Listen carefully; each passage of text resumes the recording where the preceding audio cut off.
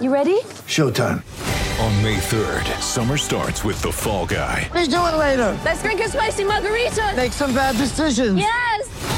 Audiences are falling in love with the most entertaining film of the year. Fall Guy. Fall Guy? Fall Guy. That's what the poster said. See Ryan Gosling and Emily Blunt in the movie critics say exists to make you happy. Trying to make it out? Nope. Because I don't either. It's not what I'm into right now. What are you into? Talking. Yeah. The Fall Guy. Only in theaters May 3rd. Rated PG-13. Get ready for the greatest roast of all time. The Roast of Tom Brady. A Netflix live event happening May 5th. Hosted by Kevin Hart. The 7-time world champion gets his cleats held to the fire by famous friends and frenemies on an unforgettable night where everything is fair game. Tune in on May 5th at 5 p.m. Pacific time for the Roast of Tom Brady. Live only on Netflix.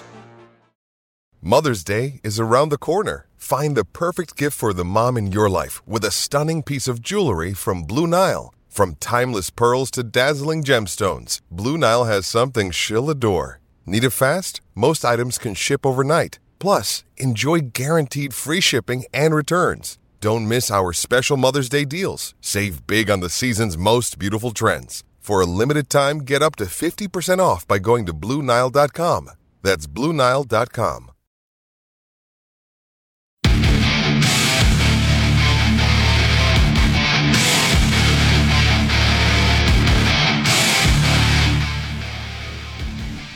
All right, I am watching the Masters. Am I allowed to do this? I'm gonna interview one of the best NFL interviews in the country.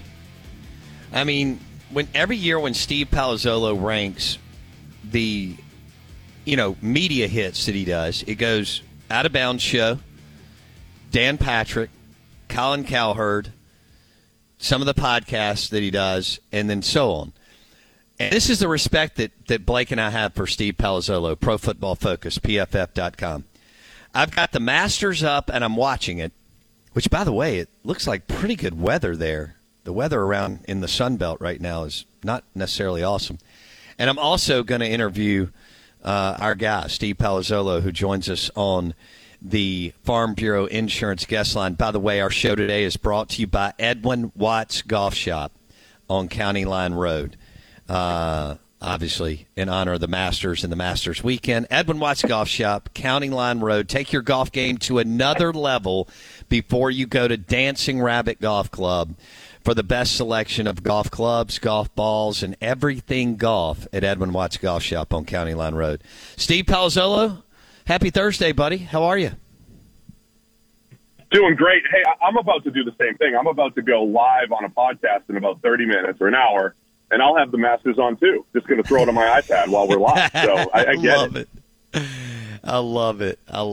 All right. Who's going to win this? All right. Is it Scheffler? Is it Rory? Is it Koepka? Is it Cam Smith? What direction is Steve Palazzolo going this weekend? Who's your winner?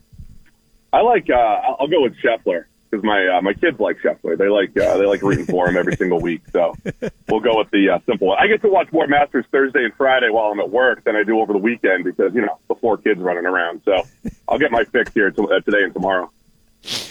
All right, let's talk Emmanuel Forbes and Jonathan Mingo. Let's start with Forbes. Had a hell of a career, Steve.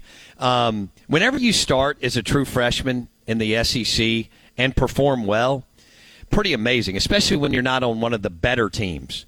This theory is, I think, kind of unfolding over the last few years when you start for Georgia and Bama and how much buffer you have around you compared to some of the other teams like State, Ole Miss, Arkansas, and South Carolina. And his first year was all conference games because of COVID, Steve, 10 conference games. Kid's been a dynamic playmaker from the start. Talk about what you see in him as a prospect, and where do you think he could go in a few weeks? Yeah, so we're about to, on our the PFF NFL podcast right now, we're about to do our cornerback ranking show. That's what's coming up in an hour. So I like Forbes a lot. I think I don't have my list directly in front of me, but I think I have him as my number 4 corner. And I know on the PFF draft board we have him at 5. The consensus draft board has him at 5, I believe. So that's a lot of different outlets, rolled up into one. And I wouldn't be surprised if Forbes is a late first rounder. I think the question there is going to be 166 pounds. We just saw Cameron Dantzler a couple of years ago being at about 170, right? I think that's the only real question that NFL teams are going to have. And it's an interesting year for corners where there's a lot of guys in that 175, 180 pound range who are good players. But when you watch the actual tape with Forbes, so aggressive at the catch point. He's a ball hawk. He's an aggressive tackler. He plays like a guy who says, hey, I'm 166. I need to make up for it with some physicality, and I got to play above my playing weight. I love the way he plays. So I like Forbes a lot. I think it's an interesting cornerback class where there's a few names that I think have separated themselves at the top. But I think Forbes is in that second tier, and I think I'd be happy taking him probably late first. I'd be thrilled in the second if that's where I got him. I think the on-field production, everything that you mentioned, I try to do more of like a production model for players that involves combine and all that stuff, and Forbes shows out very well in that. So I like him a lot. I like him a lot as a player, and definitely hearing his name more in the first round conversation. And you're really confident that he'll be off the board by the end of the second, right? I'm not confident about anything NFL draft related. I think if people go in, let's just be serious here. I think draft analysts think that they're paid to be confident in exactly what's going to happen when we don't know. So I'm not that confident, but I do think, I think he's a good enough player that he's going in, say, the top 50 picks. But again, it takes one team to pick them. It takes several teams to say, oh, he's too small for us. He's too slight. He doesn't fit our measurables, whatever it might be, for guys to drop, and for other, there's a lot of variables there. But I like Forbes at least in the top 50. I like the way you frame that up with draft experts. Really, we don't know anything, but we try to, do research and come up with the best educated guess. I like that. All right. Well, so hopefully Forbes will go in the top 2 rounds. Like you said, very talented. The only knock is weight. And I do believe that is something he can overcome, and I think he can add another 10-plus pounds easily to that frame.